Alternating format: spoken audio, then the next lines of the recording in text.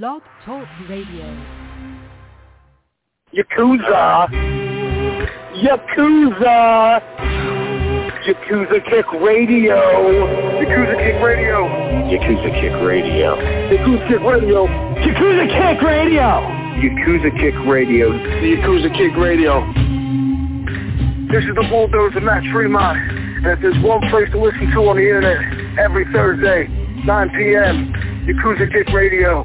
Tremont says so. Who wants some? God help us, Jesus! God and baby, Jesus help us! Ladies and gentlemen of fucking America, this is Danny Havoc, and you have been listening to, or possibly are intending to listen to, the Yakuza Kick fucking radio. Fucking, yeah! Yakuza Kick Radio. Hell fucking yeah! My name is Justice Payne, and you are listening to Yakuza Kick Radio. Your company that comes on Thursday night at 9 o'clock. This is a brotherhood, and we all stick together. Like my nuts. I ain't scared of you motherfuckers. Yakuza Kick Radio, the best in internet wrestling radio, period, bar none, just like Adam Cole. Everybody's a cunt but me in the world. I don't know what it is. But you go to the back, and you tell your boss that there's a new Yakuza in town. And it's Yakuza Kick Radio. And we're taking over.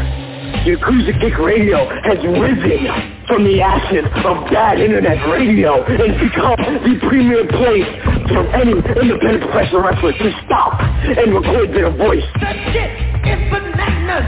Big bananas! Well, this is Mr. Insanity Toby Klein, and if you're not listening to Yakuza Kick Radio, then you're weird. Oh, I don't like the cut of your jib, fella. it's Greg Excellent, Bearded Dragon of the Northeast. You're listening to Yakuza Kick Radio. If you're not, probably watching porn and you have this muted. You should be listening to it. Jason Mann. Where are Biggie and Tupac? Yakuza Kick Radio. Give a nigga rope on that cowboy, guys. All you have to do is listen to Yakuza Kick Radio, but you didn't. Now look at that guy, you homie. Fuck that. Black dude, out. Bullshit, man. Motherfucker. Fuck you! Fuck you and fuck you! Who's next? And now, ladies and gentlemen, for the introduction. Hosted by J. Cat Morris. You are now listening to Yakuza Kick Radio. Oh, shit!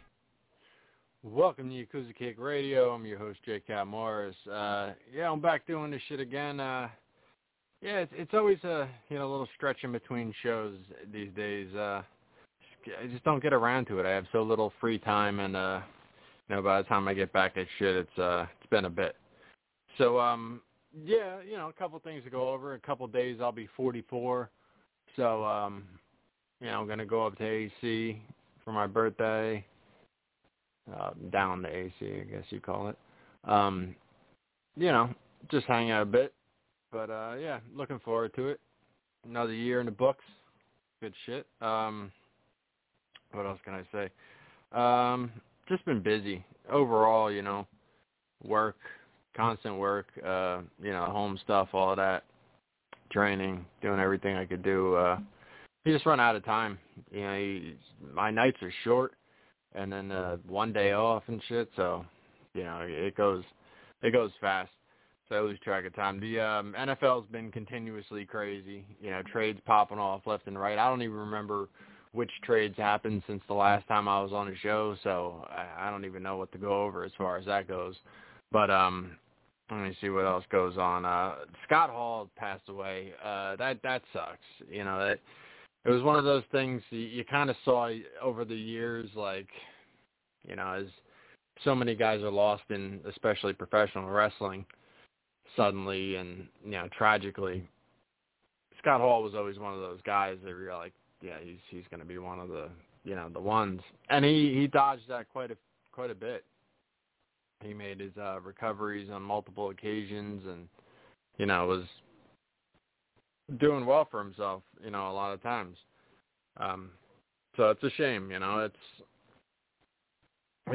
to me, Scott Hall definitely could have been the best big man. I mean, he fell just short of that giant status, but he had a lot of athletic abilities. Charisma was through the roof, which didn't come with a lot of those big guys.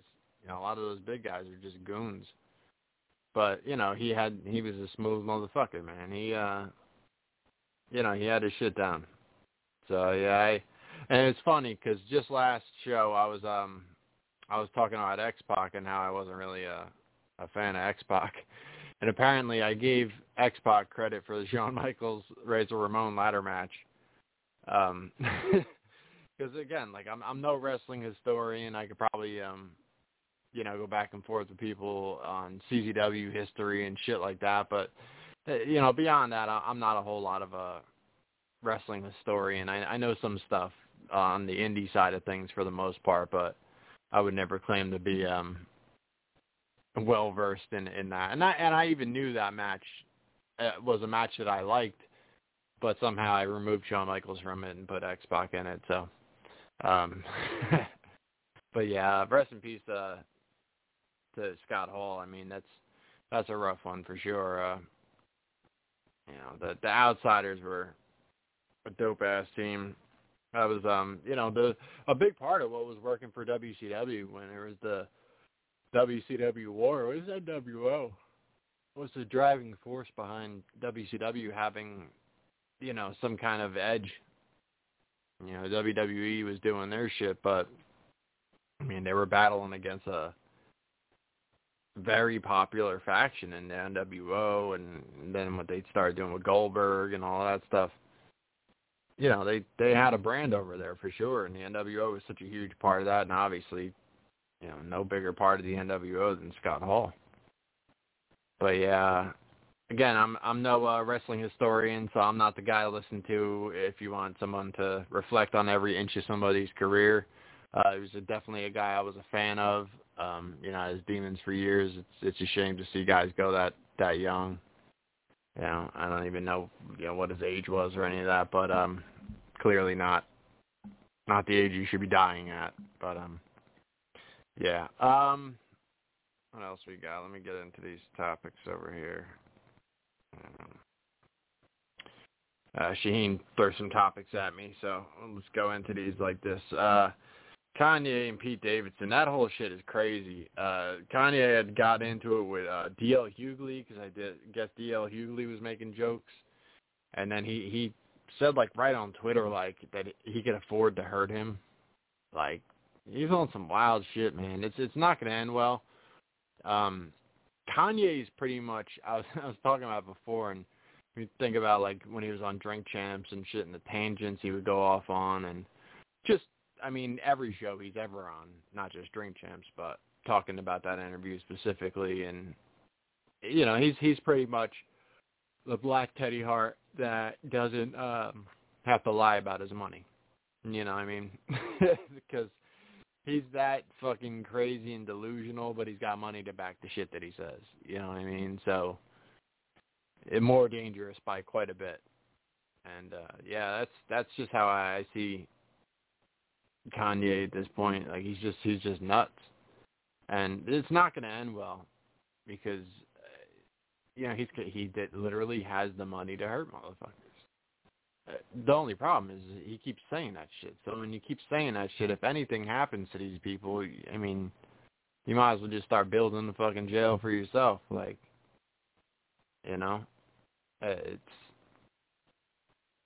he's not doing shit in any kind of, like, smart way or anything if he plans on doing something. Just wild. But, yeah, that whole saga is nuts. I don't know what he's trying to accomplish. I know at first he was pretty much taking the Trump stance where he was like, yeah, now we're going to get back together. Now it's all good. And then, she started dating dude, and he's like, oh, I'll get a girlfriend. That'll make her jealous. And she's like, all right, cool. Yeah, I got a boyfriend too. And then he flipped the fuck out, and she's like, I mean, we're good. She moved the fuck on. He couldn't deal with it, though, so he continued to deny it until it got too deep, and then now he's just pissed off and threatening people and shit, so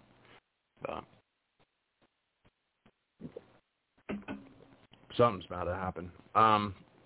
Zandig, man. So Zandig signed on for a convention that's at the arena tomorrow.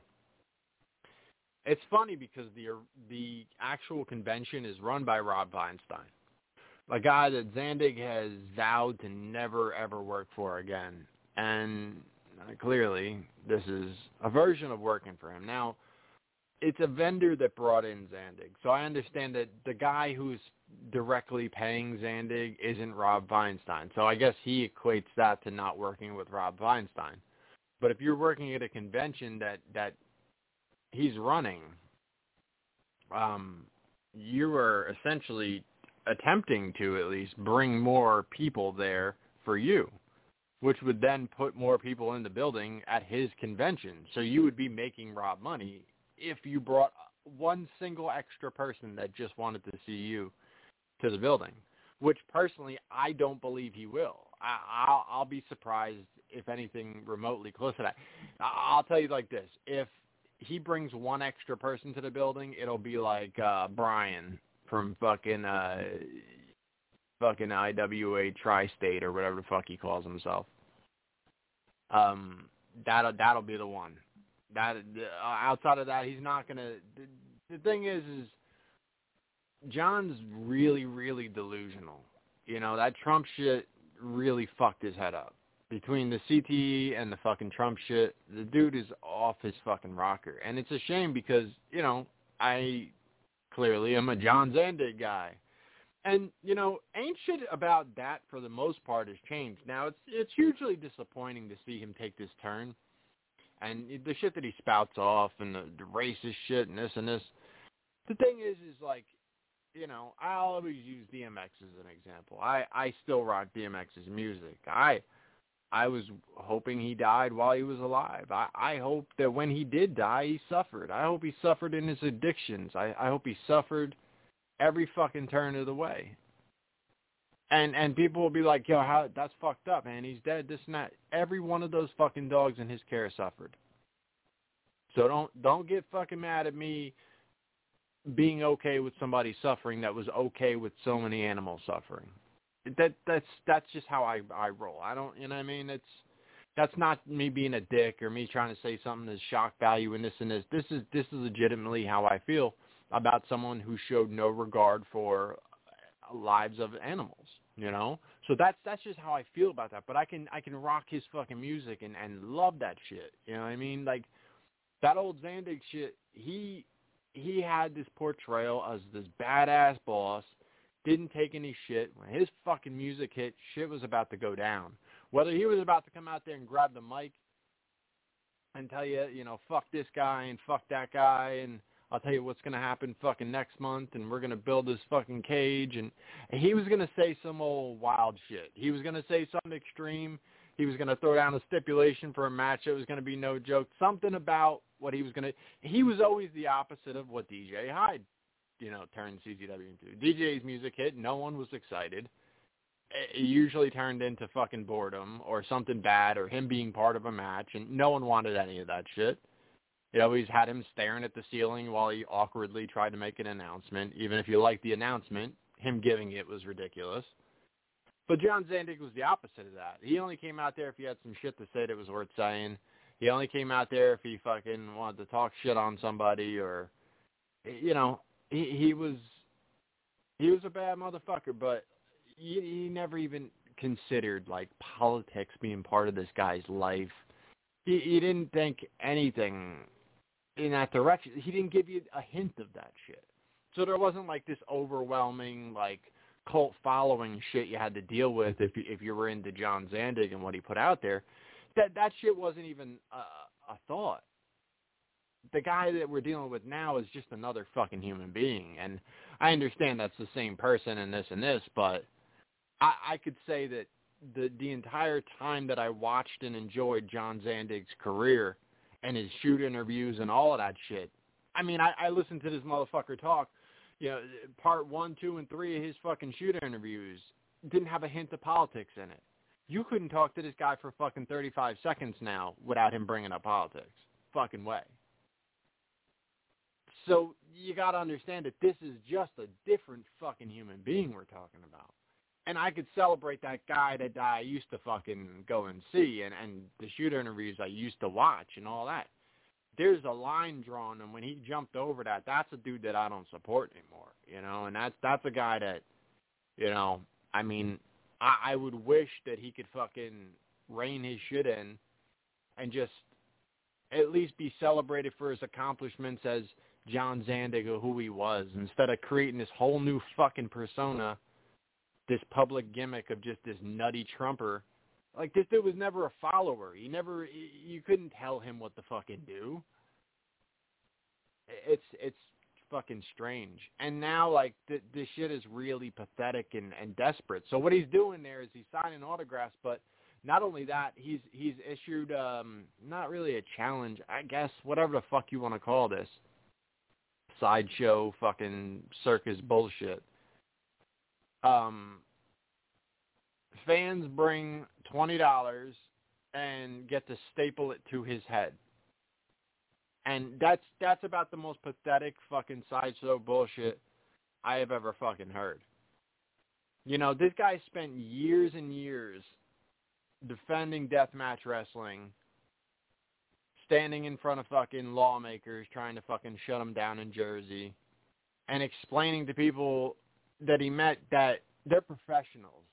There's a difference between some old backyard shit and what they do out there, and they know what they're doing. They have a lot of calculated risks that they take, and they know how to do this shit because they're professionally trained athletes, and they're schooled in this, and it's done in the safest manner possible, despite being, you know, elements of danger. This is like, and I don't know that those are exact words that he said at any point, but he did have to continuously defend that against any naysayers, not only lawmakers, but any naysayers of, oh, that's garbage wrestling, that's this and that. You know, John Zandig would defend that. This isn't, you know, for everybody. Anyone can't just do what we do, you know. And now he's got fans stapling fucking shit to his head. It spits in the face of everything that he's fucking done. And then working for Rob Feinstein, despite telling everyone he'll never work for Rob Feinstein. That's technically, yeah, you're not working for him because he's not paying you directly, but, you know, it's, I explained that part of it already. But, like, look, so I made a comment on this thing saying that, you know, he's going to be standing there with $80 stapled to his fucking head, and it's pathetic. But, you know, this, again, keep in mind, this isn't just me being a dick. I mean, it might be partially, but let's just say, all right, let me read you off the guest list of this convention. And now, there might be more people in there, but I'm just going to read off the site as I see the names here. The Hardy Boys, Onita, Bret Hart, Killer Cross, The Headbangers, Tony Storm, New Age Outlaws, Berserker, Nyla Rose, Lance Archer, Ultimo Dragon, Bull Nakano, Eugene, Sonny Ono, Candice Michelle, Glacier, Jonathan Gresham, Ivory, Conquistadors, Zach Gowen, Lady Frost, Buddy Matthews, Chris Masters, Kimberly, Juice Robinson, Madman Pondo, Sky Blue, Joe Malenko, I don't know who that is, Maria May, Michael Spinks, Bob Backlund, Bully Ray, Jimmy Hart, Hannah Taylor, Gilbert, James Ellsworth. So he's going to be in the building with a couple pedophiles that day. Enzo Amore, Kaz, Lisa Marie Veron, you know, Victoria, Brian Cage, Angel on Orsini, SoCal Val, and you know, John Zandig and the Necro Butcher. So when you see like a convention that's packed with people who are there to see Bret Hart and the Hardy Boys and things like that, how many of those people do you think give a fuck about John Zandig? And you know, that's the thing is, like, I've told this to this dude, like, you know, in the comments there, because look, I understand that, yeah, I'm bashing him because he's acting like a fucking fool. But let's not get it fucked up, because before John Zandig was returning, I made those shirts. there was not a John Zandig return in place when I made those shirts. I made those fucking shirts, and it wasn't like, let's keep it 100. I never made money on those shirts. Like, I still have a shitload of them that he burnt the fucking bridge on me selling because he's a nut now, so no one the fuck wants to support him. So if anybody knows what kind of business John Zandig's worth, it's me. And he's not. But the thing is like, I did that shit because DJ Hyde was putting out a subpar product. New wave of fans were coming in that were continuously redefining what used to happen there. They didn't actually see it firsthand, but they're buying into this hype that DJ Hyde was the one who brought in wrestling, despite Best of the Best being a thing long before DJ Hyde got there, despite the backseats being there long before DJ Hyde, the Briscoes, the SAT.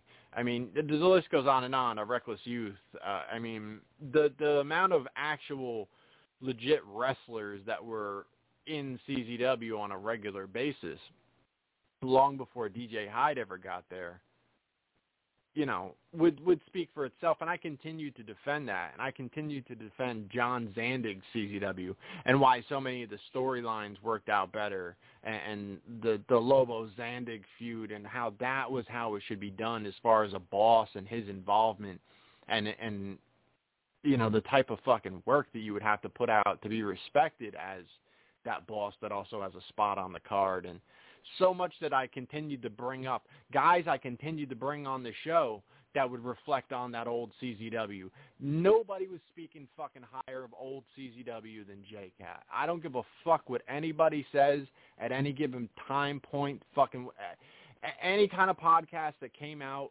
after I came the fuck out came and went, and that was it. If you motherfuckers are out now and you're talking CZW or old school CZW, that's new shit. I was the guy back I've done this now 10 years, and I was the guy back the year I started that interviewed Justice Payne. You know what I mean? Like, I don't see too many of you guys having those interviews out there.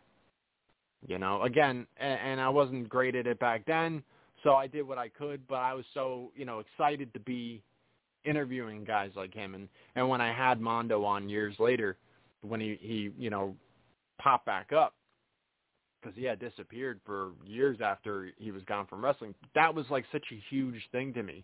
John Zandig himself coming on my show was enormous to me.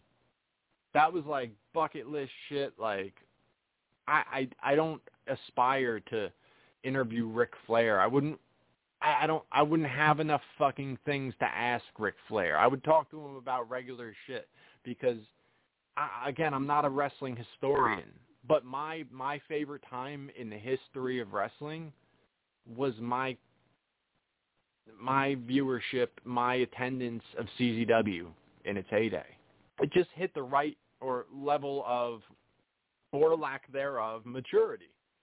And the party atmosphere, everything it was, and the shock and awe of the deathmatch wrestling that has now at this point been overdone, and you can't go back and recreate that no matter how hard everyone's trying. This shit was for the first time. When you saw someone come out onto the fucking roof and went, oh shit, they're going to come off that Now you just walk into a building and just like look around and you're like, oh yeah, they're going to come off of that, they're going to do this, they're going to, you know, as soon as like the you know, big tournaments and shit happen, it's so overkill that you can't, you just can't do it. You guys need to throw everything in there to even try to compare or compete with what was done before that. All of it was built off of that stuff, you know, and you know, that's the shit that I was defending the whole time. So I know, you know, when it comes down to the online conversation and this, and Zandig gets all fired up and, oh, fucking, I'll fight somebody and fuck you if you want to say that and fuck you if you voted for Biden and all this. It's just fucking weirdo shit because, again, like, if anybody's showing up to his convention, one of the people that reminded them that he exists is me, you know? And again, I think it's going to be a very small audience that's still interested. He's pretty much Virgil tomorrow. You know, he's like a white racist Virgil that is allowing fans to staple shit to his forehead for $20. $20, like, you can staple to his forehead. And he said he's trying to get 100 fans. This is not delusional. He thinks there's 100 fucking fans that are going to show up at his table to staple a fucking 20 to his head. So he's trying to make, first off, he's trying to make $2,000 off of that. He's not trying to, he said, it's not just for me, it's for the fans too, to give back, so to maybe give them a chance to do something they've never done before or never get a chance to do. Stop it. Stop it, bro. It's shitting on your reputation. It's shitting on your entire self-pride. And it's just like some fucking fan gets to go, I stapled a fucking $20 bill to John Zandig's head. That's what you're giving back to. Who the fuck are you giving back to? Because I would say the majority of people who were actually there for all of that stuff that you were doing back then are too old for that shit.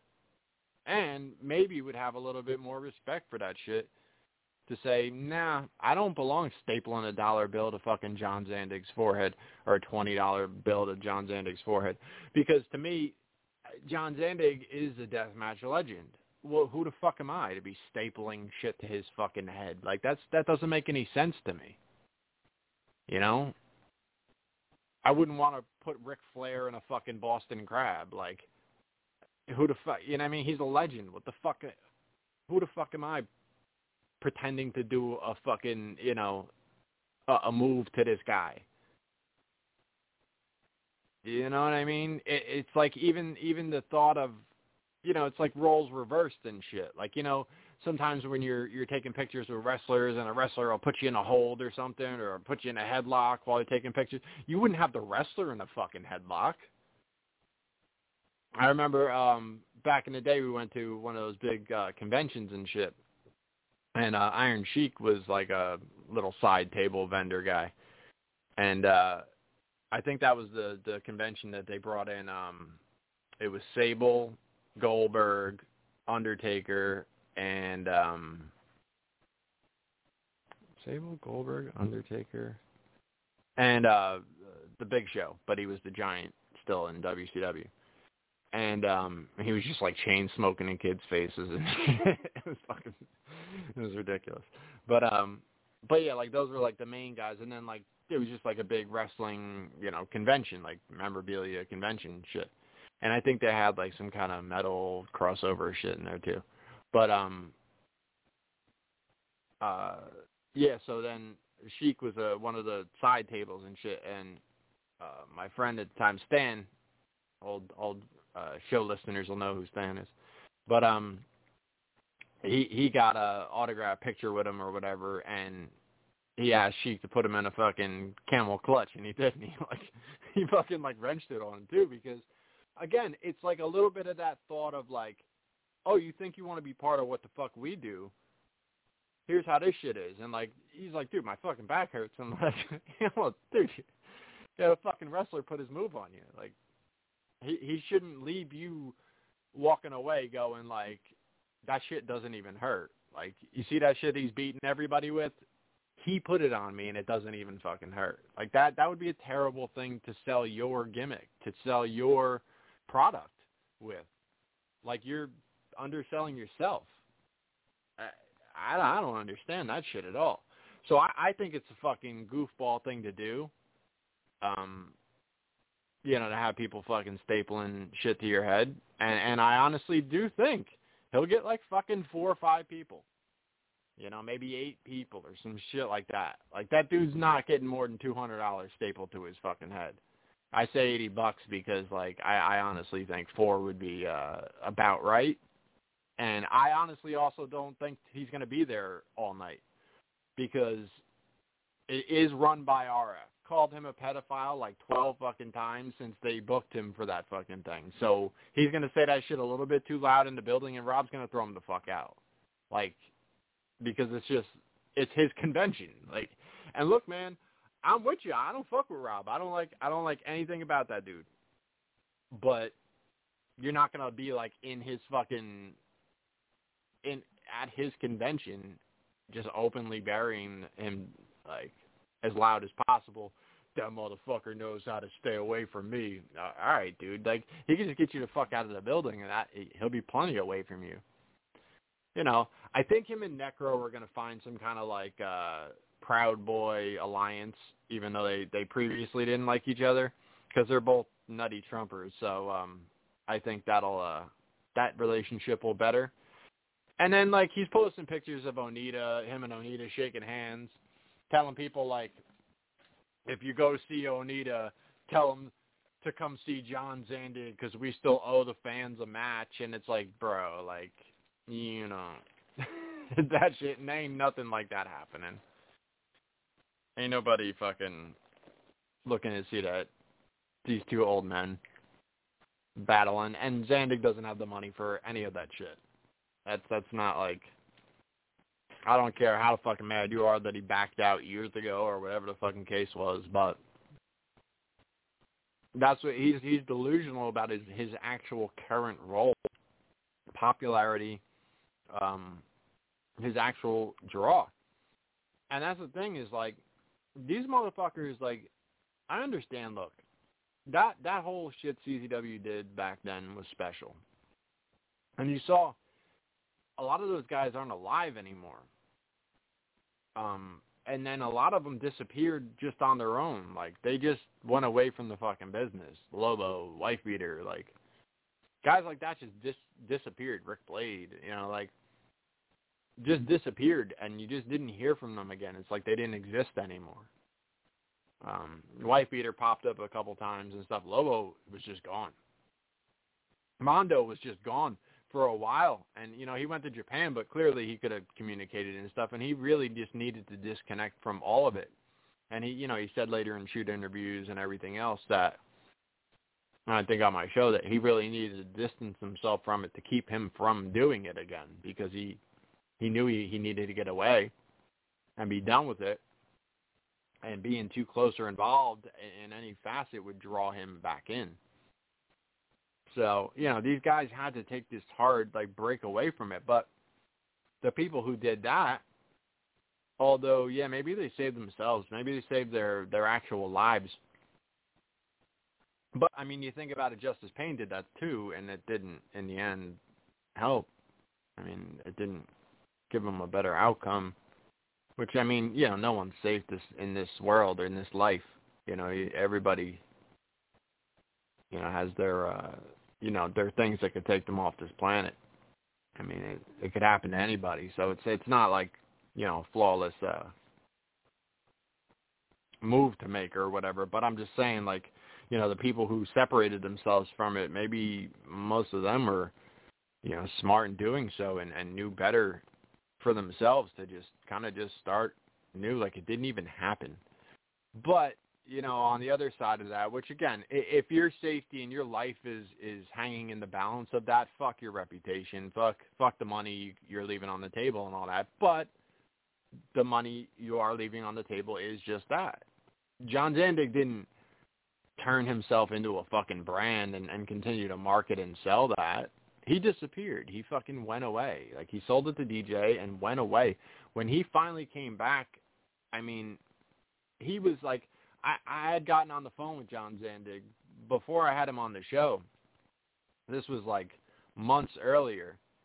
And I think Brian put him in contact with me because I had made those shirts and he thought that was awesome. And, you know, Brian brought him a shirt over there and he took a picture with it and all that shit. And that shit, like, was so cool to me.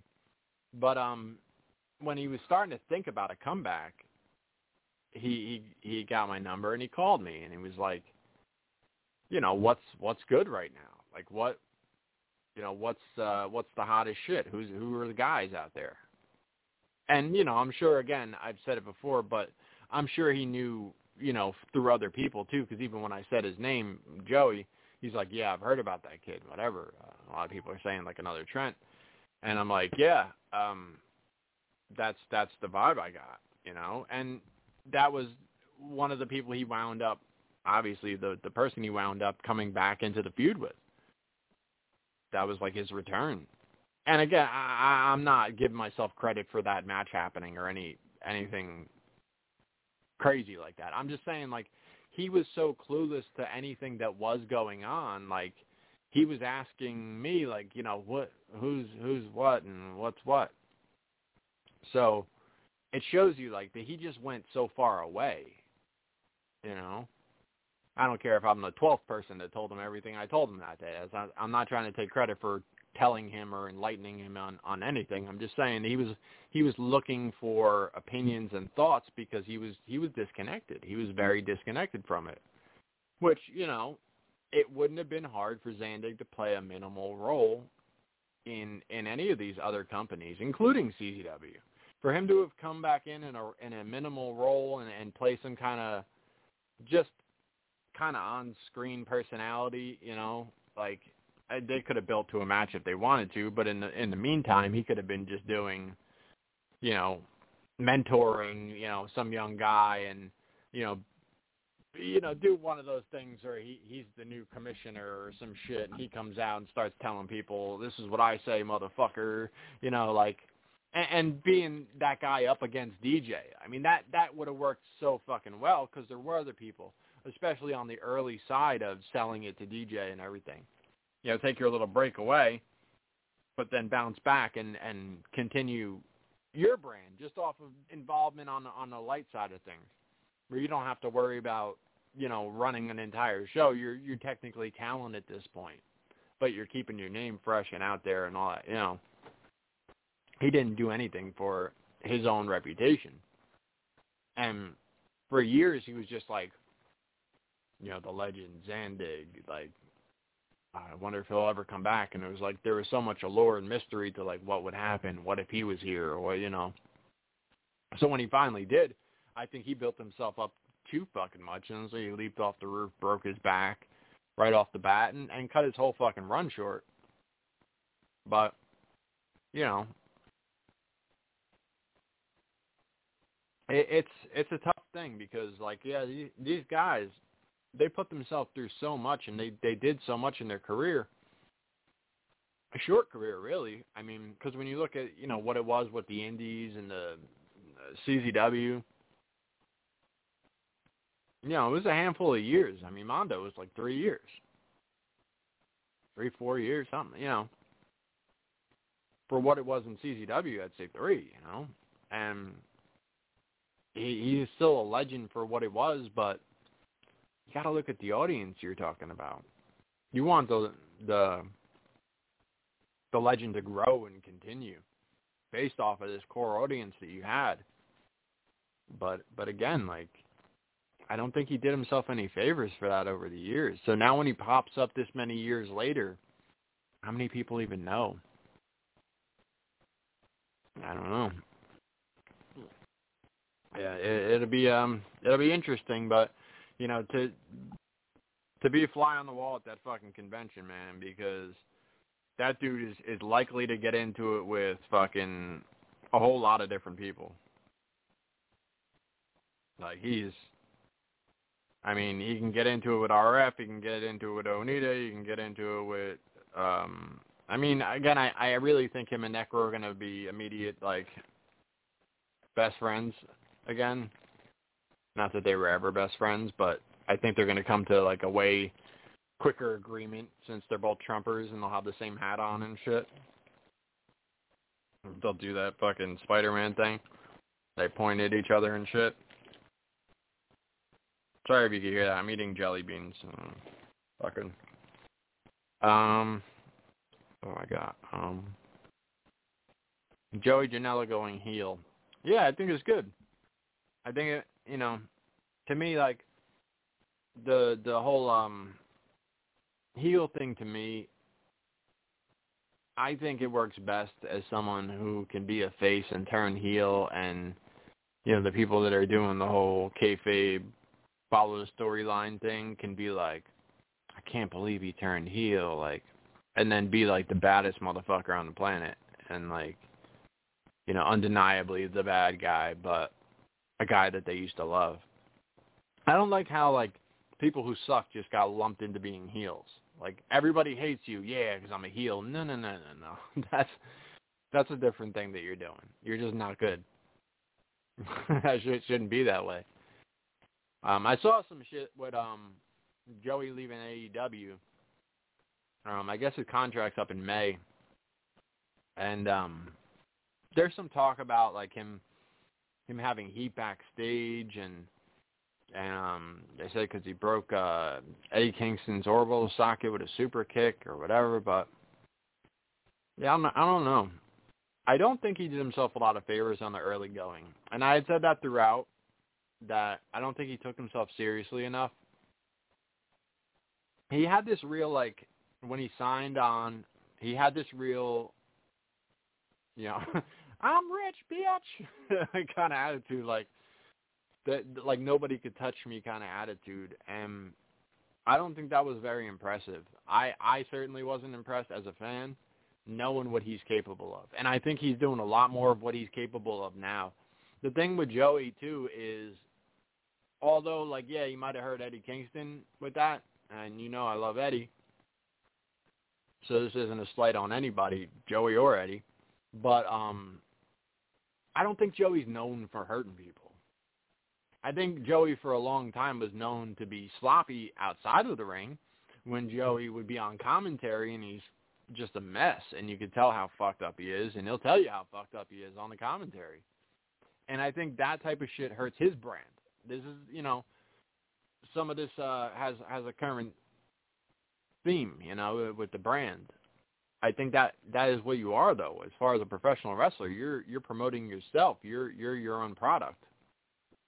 So what you put out into the world is your brand.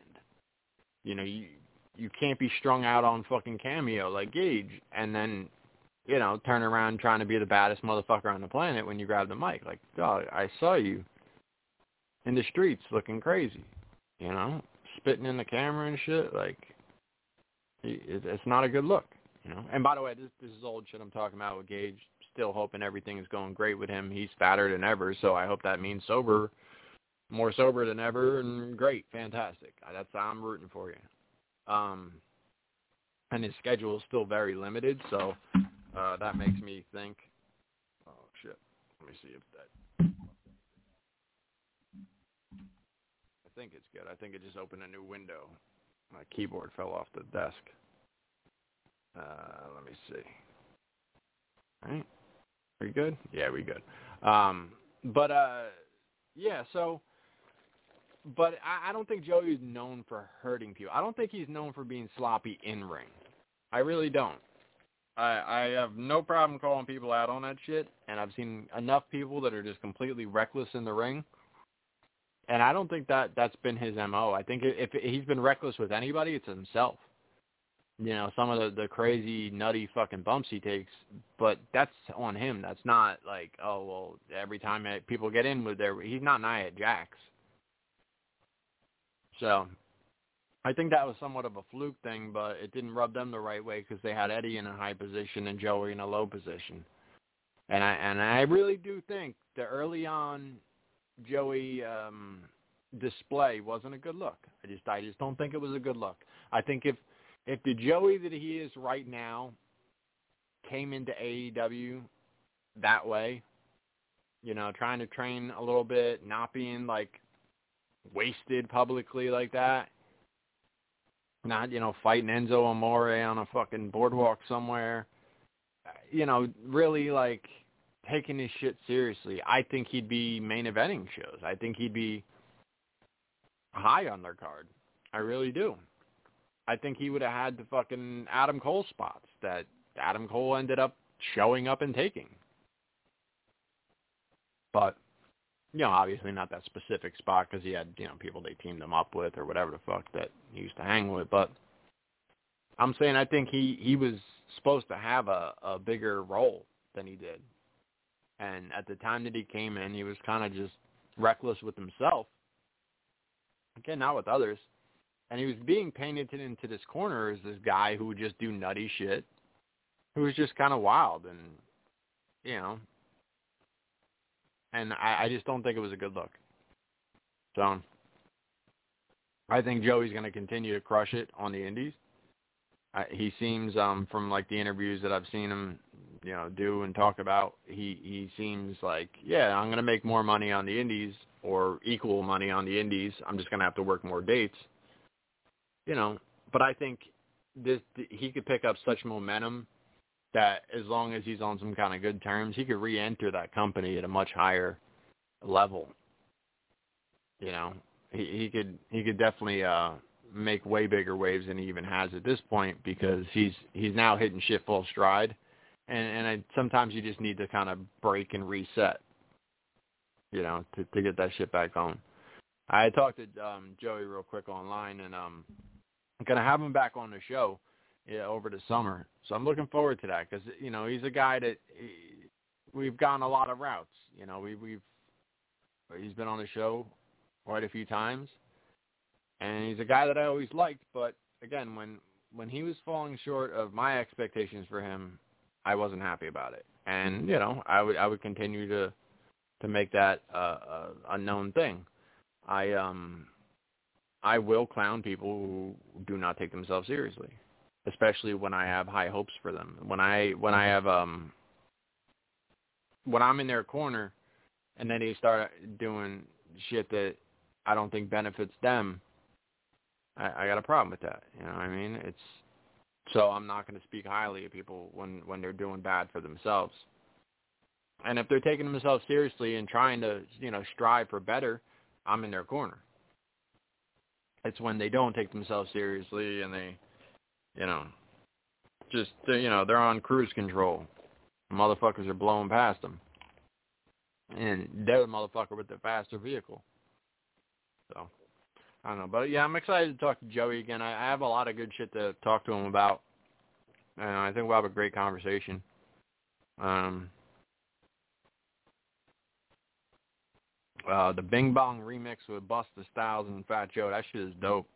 Gorilla Nems threw remixes down for that Bing Bong shit, and shit is fire. Namely that one, for sure. But, yeah, he put out like kind of like an EP or whatever. It's got like 3 versions or 4 versions of that, plus the acapella, plus the instrumental, or whatever the fuck you want with that. But, some good shit. Now let's go into some rap shit. Benny the Butcher album's not my shit.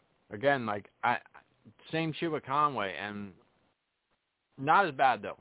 Conway shit to me was real slow and lazy, and I couldn't stand it. Couple good tracks, but that's it. But yeah, I didn't think it was good. I didn't think the Benny was that great.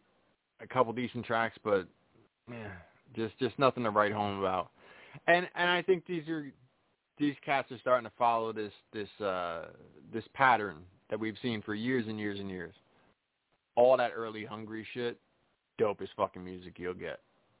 As soon as motherfuckers start cashing them big checks, that shit it's not it no more. So I hope that we'll get some rebound albums, and I hope that, we'll rebound with some projects that are just next level. The shit that we were used to, the shit that sold us on these cats to begin with, because they're both nice. But, we'll have to see.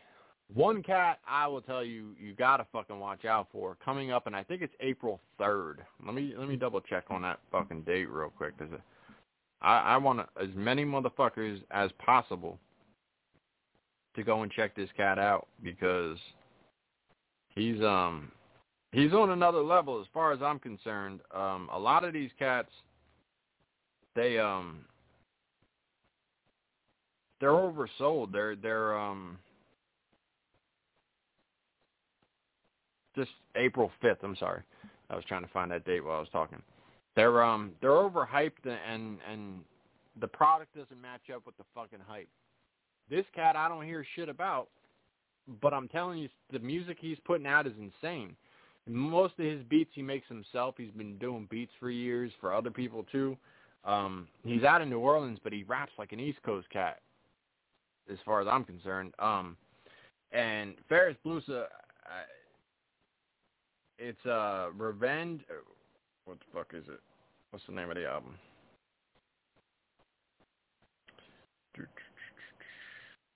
Revenge is a Confession of Pain is what it's called. April 5th. Check that shit out. That dude is real tight. Another rap shit I want to talk about.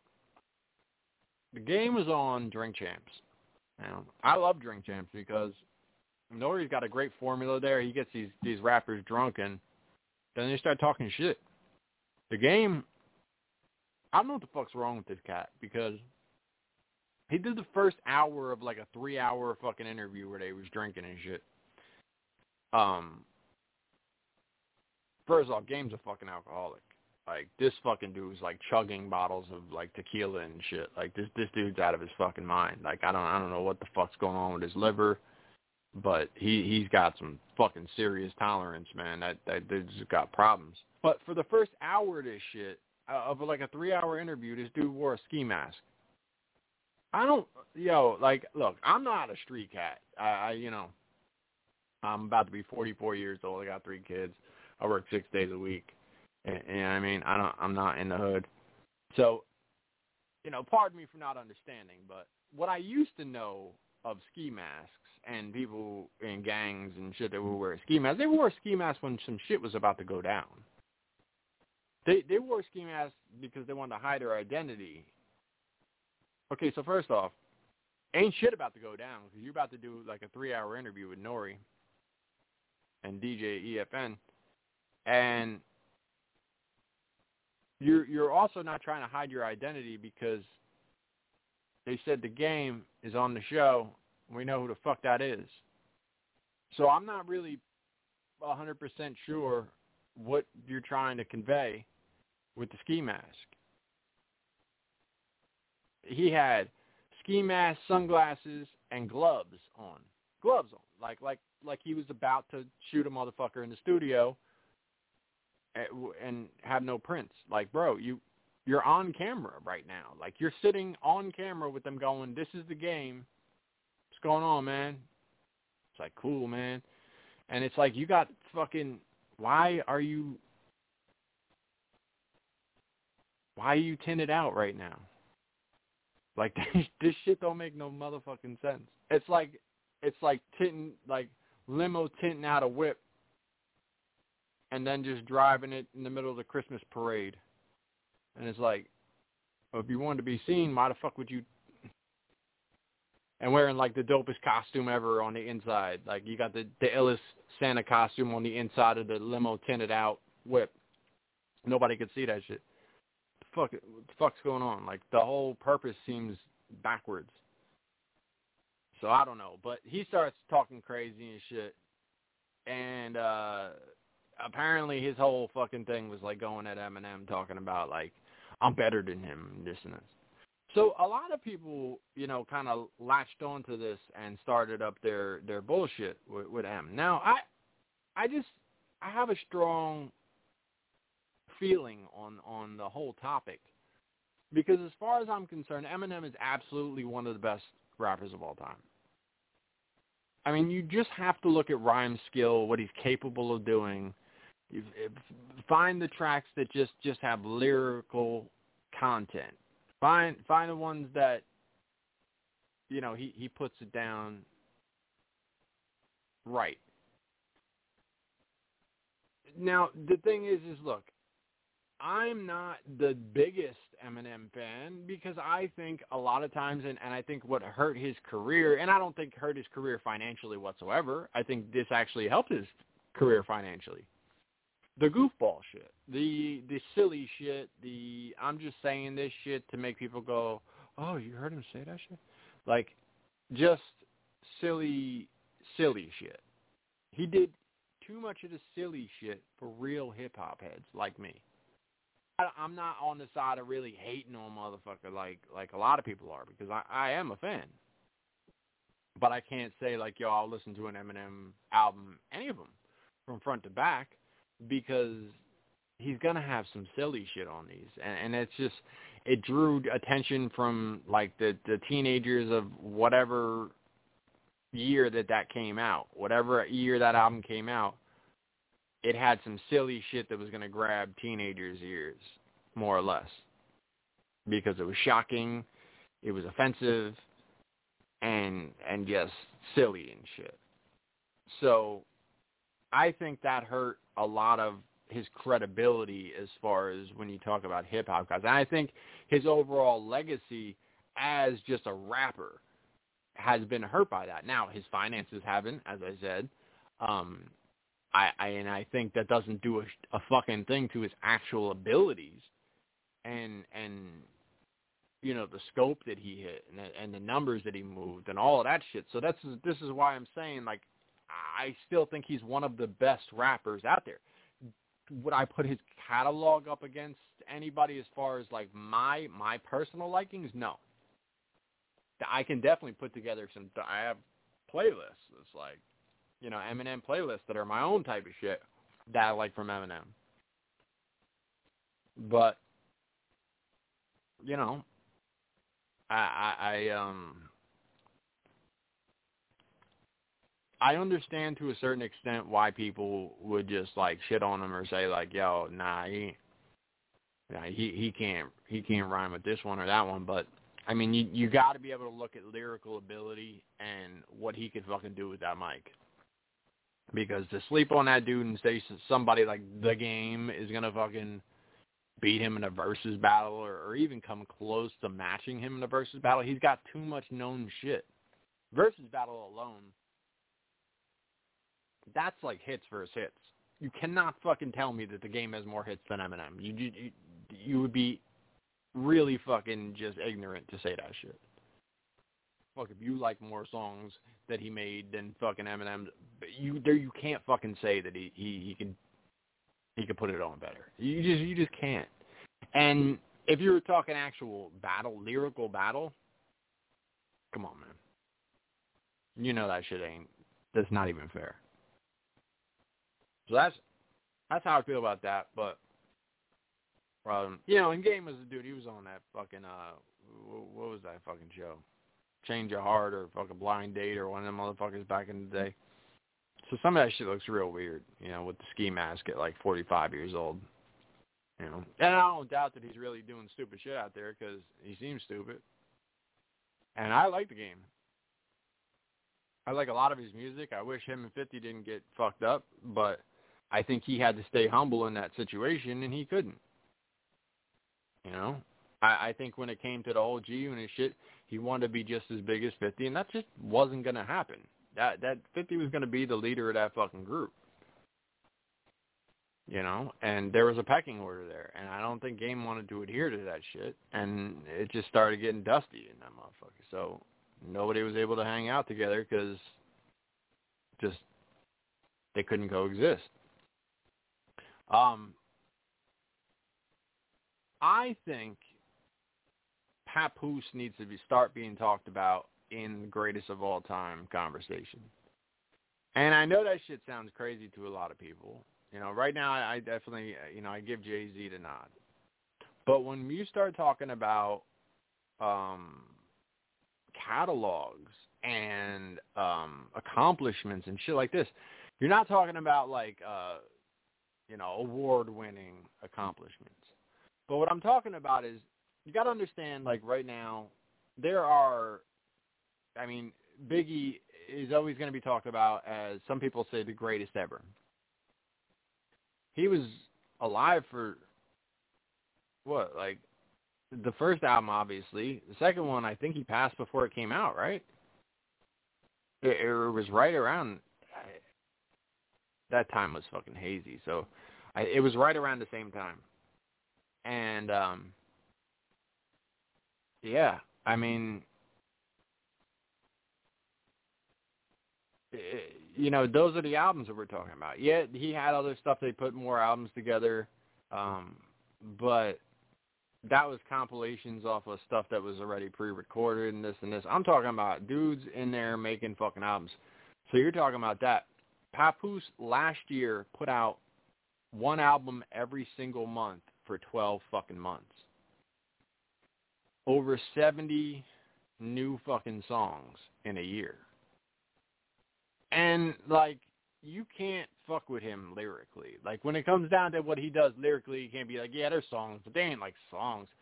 I mean, the amount of fucking effort and work that he puts into his fucking lyrics and his content and his creativity. He's got all these different gimmick songs where he raps like every NBA team. There's another one like that he does every fucking, like, all the cereals and shit he goes through. Like, there's so many different things he did, just like catchy, like gimmicky kind of shit. There's bangers that he put down in every one of these fucking albums. There's some like thoughtful, like, you know, conscious type of shit where he'll try to break down some shit because he's real intelligent. There's, you know, like shit that can go in the club, shit that can, I mean, you know, I don't think that you can shit on these albums. I don't think that if you were actually listening to this shit for content with an open mind and not being like, yo, fuck that dude, that you would not find a track on each one of these albums that you liked. So now when you put out month in and month out without skipping a fucking month, 12 fucking albums in a year, how are we not talking about this guy like he's a phenom in the world of hip-hop? How is this guy not being mentioned? Because we're talking about greatest of all time. You start hearing the same names over and over. You hear a lot of Pac, Biggie. Some people, you know, Jay-Z will definitely come up a lot. But then, like, when you start hearing new names of new people, I've heard people say J. Cole. I've heard people say Kendrick Lamar. I don't see what the fuck y'all see over Papoose in either one of those cats. You know, and I'm not really taking anything away from them, but in the same token, like, why does fucking Papoose, who to me is far more creative and original than either one of them, I can't imagine why he wouldn't get the same level of respect where people are starting to bring his name up in these conversations.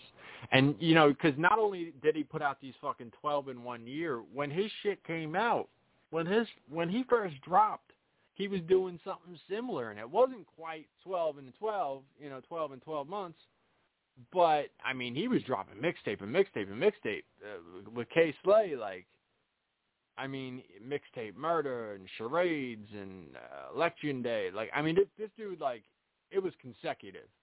For a while, it was almost like K. Slay's regular launched mixtape was just another Papoose album.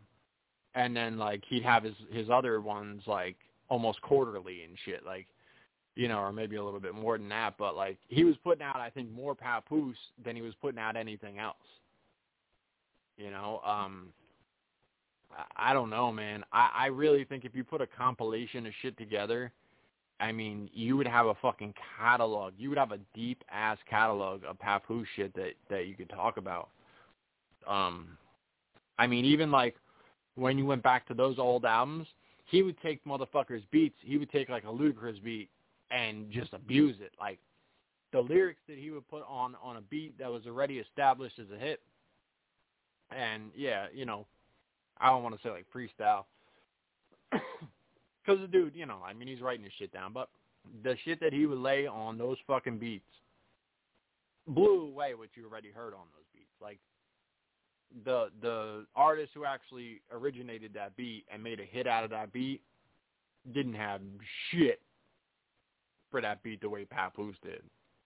And that's that shit, man. Like, his respect travels through the fucking game. You hear about some of the major players in hip-hop when they talk about, you know, this cat and that cat. And when Papoose comes up, there's high praise. You know, I just think there needs to start being a lot more conversation of that being part of what we're talking about. And best of and greatest evers and all of this stuff.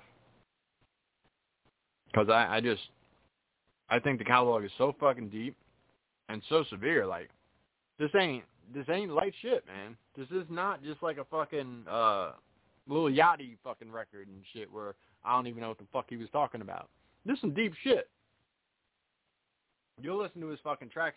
He'll have that shit that'll have you fucking breaking personal records in the gym. He'll have some shit to have you thinking about some shit. You know, I mean, yeah, I think there needs to be a lot more talked about that.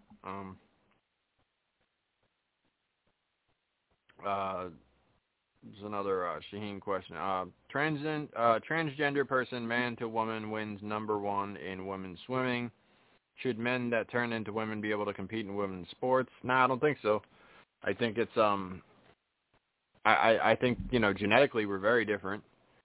And when it comes down to the structure of an athlete, I think you know, the way you're born is different. You know, there's advantages and disadvantages towards, you know, the structure you're born with.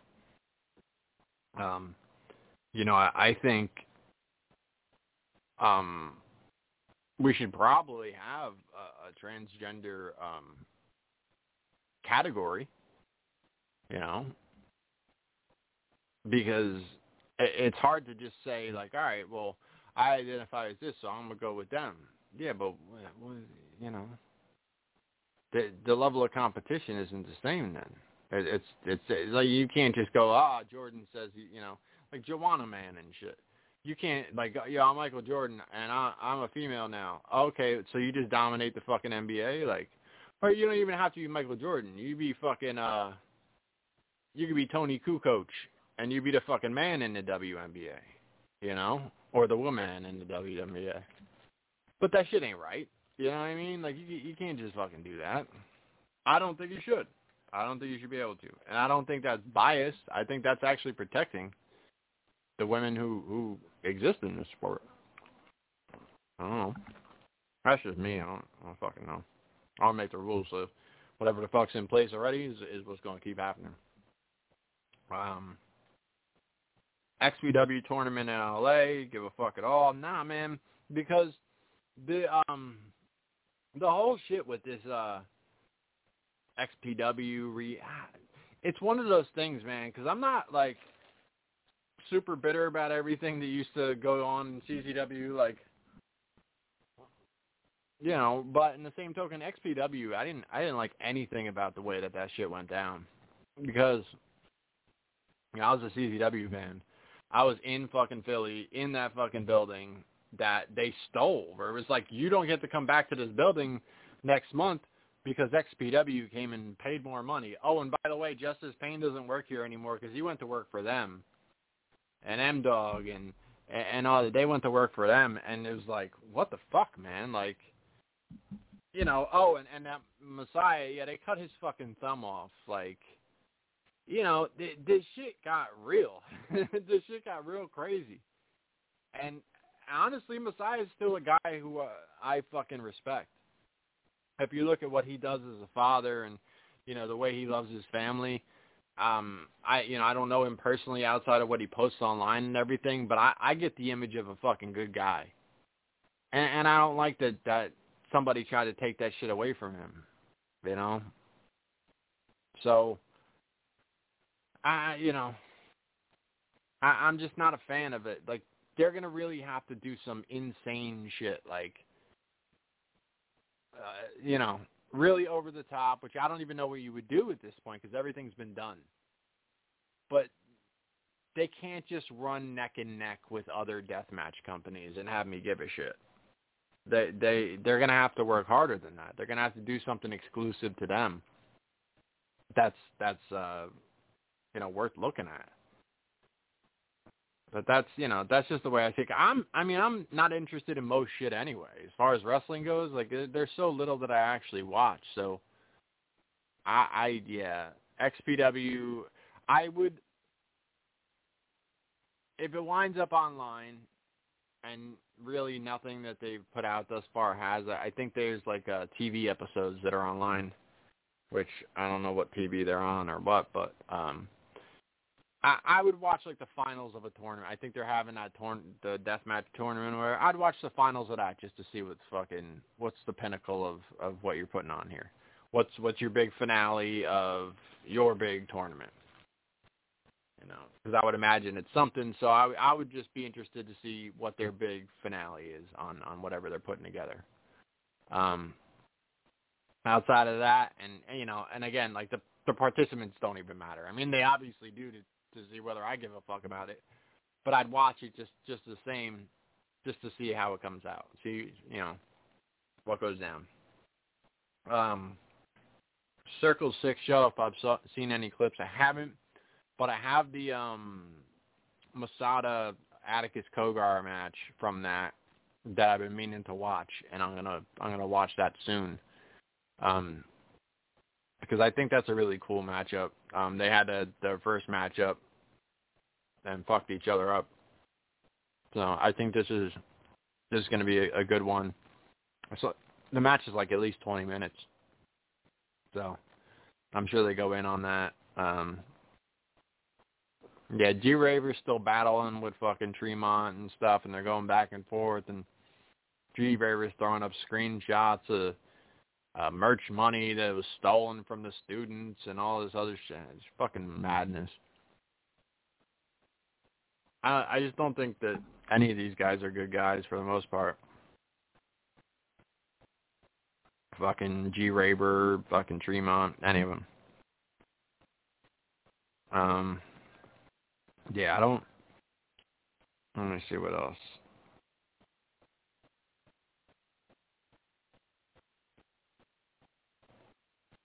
Yeah, fuck all of that.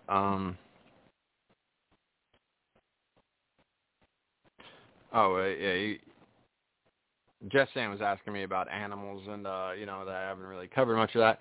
Well, I mean, I'm 6 days a week is all I do. So a lot of times, when I come on this show, I'm doing something else, so it's not that, that's not part of what I'm doing or anything like that, but, it's hard to figure out, like, what part of what I do I want to, put into this, or make part of this show, or what form of it would be entertaining.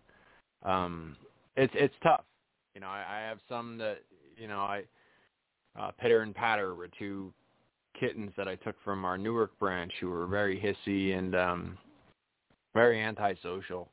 I took them in and, from our Newark branch down to our branch in Lacey, and they were out in our front area, and they were still just not making any progress. They weren't logging any kind of progress. They were just kind of staying antisocial. They'd hiss at you. They'd lunge at you. They weren't really doing much else, but they were very uncomfortable with being touched or handled or anything like that. But they were really attached to each other. They'd wrestle each other. They'd sleep together. So you didn't really want to separate them. And our front area up there is the only place that we had a cage big enough to keep the two of them in.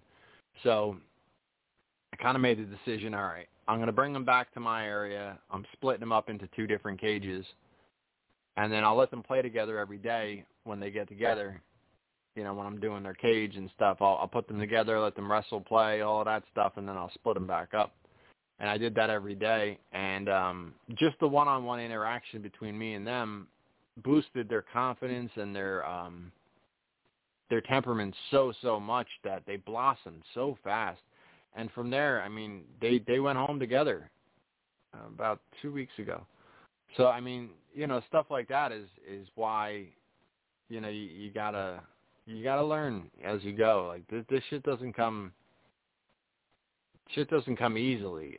It takes a lot of real hands-on work and figuring out what works.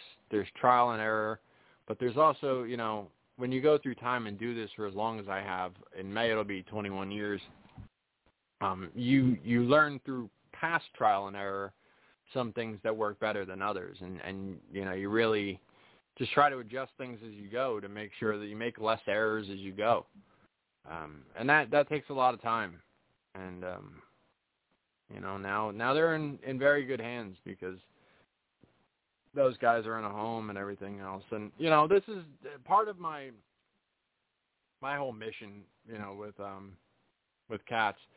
I truly, firmly believe that cats do not belong outside. I don't think that, 8 or 15, even 15-pound animal like a cat That's a domesticated animal. That was domesticated by humans, and then we've just decided that they're good enough athletes. Look at how they go out there. I've taken feral cats, and I've seen them go from scared, defensive, survival instinct-based animals to an animal that is comfortable and laying comfortably without fear. And that very same cat is now interested in playing, is now interacting with humans in a way that it wouldn't dare before, because it was part of the survival instinct to stay away from you, to defend themselves against you, because you were one of the things that could hurt them. But, when you form a bond with an animal and you show them that everything's safe, everything's going to be okay, you can bring the most comfortable, most adjusted, happiest version of that animal out of them. And that's what I believe in, I think when it comes to wildcats, 90% of them can be tamed. And some of that shit would take years. Some of that shit would legitimately take years. There's a lot that needs to be normalized about. So a very common thing that's said when you walk into an animal shelter, or when people walk into an animal shelter, is they'll tell you, I want one that picks me. Here's why I think that entire statement is a fraud, because 90% of the time, what they wind up picking is the friendliest cat in the room. That cat didn't pick them. That cat picked them and every other person that walked through the door. And you just wanted to make yourself special in the process of taking that cat home. My version of the cat picks you is you go and talk to the caretakers. You go and you talk to the caretakers of these animals. And, find yourself a good caretaker. Make sure that they know what they're talking about. Make sure that they know these cats and the shy ones that are very sweet but take some time to come out of their shell. Take one of those cats on a recommendation of one of the caretakers in a shelter or a rescue. Take that shy cat that needs to blossom and come out of their shell. Put that cat in your house. I could tell you, tips and tricks on how to adjust these shy cats into your house. Sometimes you might want to start off in a dog crate and set that up like the cage they lived in a shelter, and adapt that cat through that crate until you're able to leave the crate open. That becomes their safe space, and then they retreat to that when they hear noise. And maybe you get used to feeding the cat in that crate. Before you know, you take out the litter box, and the only reason they're going back there is just to eat. And then before you know, you move your food bowls over. Maybe if you have other cats, move your food bowls over closer to where your other cats are eating.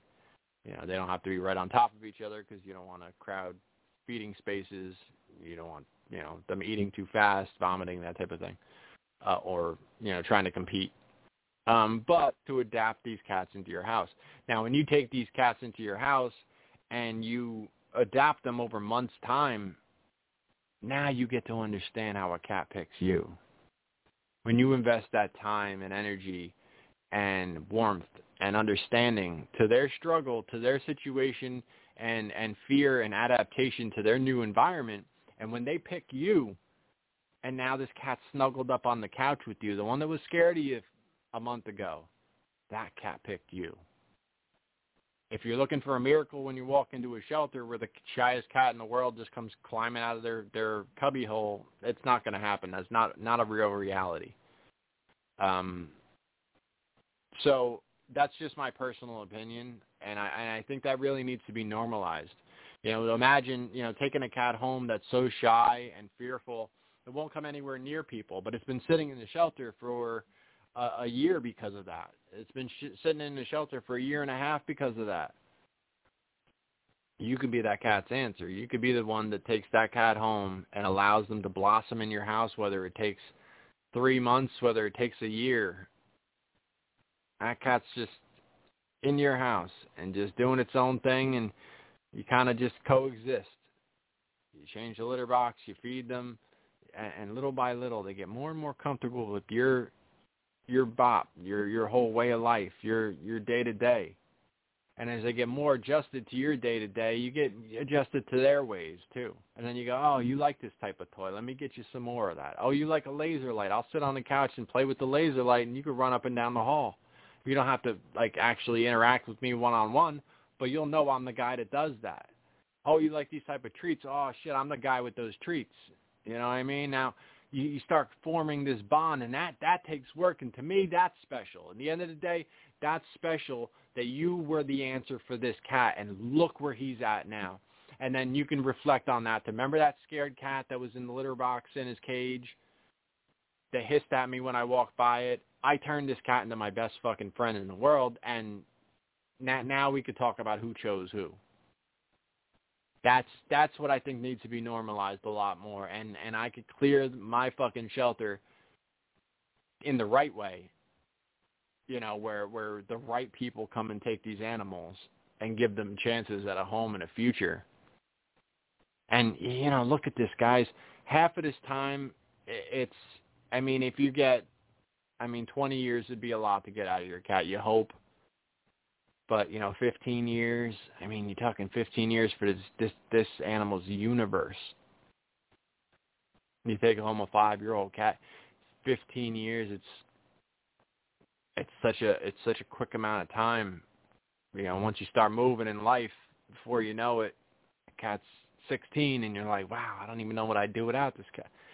That's, you just made this cat's entire lifespan, his universe, fucking legit. You fulfilled an animal's life by giving him that 10, 15, maybe closer to 20 if you're lucky. But this is shit that I think there needs to be a lot stronger messages out there for. So hopefully that fulfilled the animal talk that you were looking for, Jeff. I really appreciate people who are interested in that. And, I covered a bunch of little different things. Like I said, this will be my last 43-year-old podcast. Next one I'll be 44, unless I take a really long break, and then maybe it'll be 45. But I'm not planning on taking that long off. But yeah, maybe I'll talk to you next week, the week after. Check out I Got Your 5 Stars podcast with Professor J. Doing his thing over there as always. What else? Check Shaheen out always. He's got Break the Apocalypse and Planet Mondo he does. I think I got both of those names right. Check him out. Always nuclear heat graphics. He'll do commissions and all that shit over there. Check him out. It's my guy. And let me find this motherfucking outro and be out. I think that's about all I got. And appreciate y'all. Peace. Talk to y'all later. Have a nice night. Stay dry. It's rained again. I'm tired as rain. Makes my grass green. I won't complain about that. That's all I gotta say. I'm out of here. I love all of y'all and shit. You're all a bunch of fucking assholes. You've been in the gym, bro. You know why? DJ Hyde, fuck you. You don't have the guts to be what you want to be. You need people like me. I'll listen to your podcast and I'll find everything out. You know what I mean? You need people like me so you can point your fucking fingers and say, that's the bad guy. So, what'll I make you? Good. Black Cheese tells me all the time to listen to what you gotta say because you be blazing people. And I'm like, well, I gotta hear it now. You just know how to hide. Alright.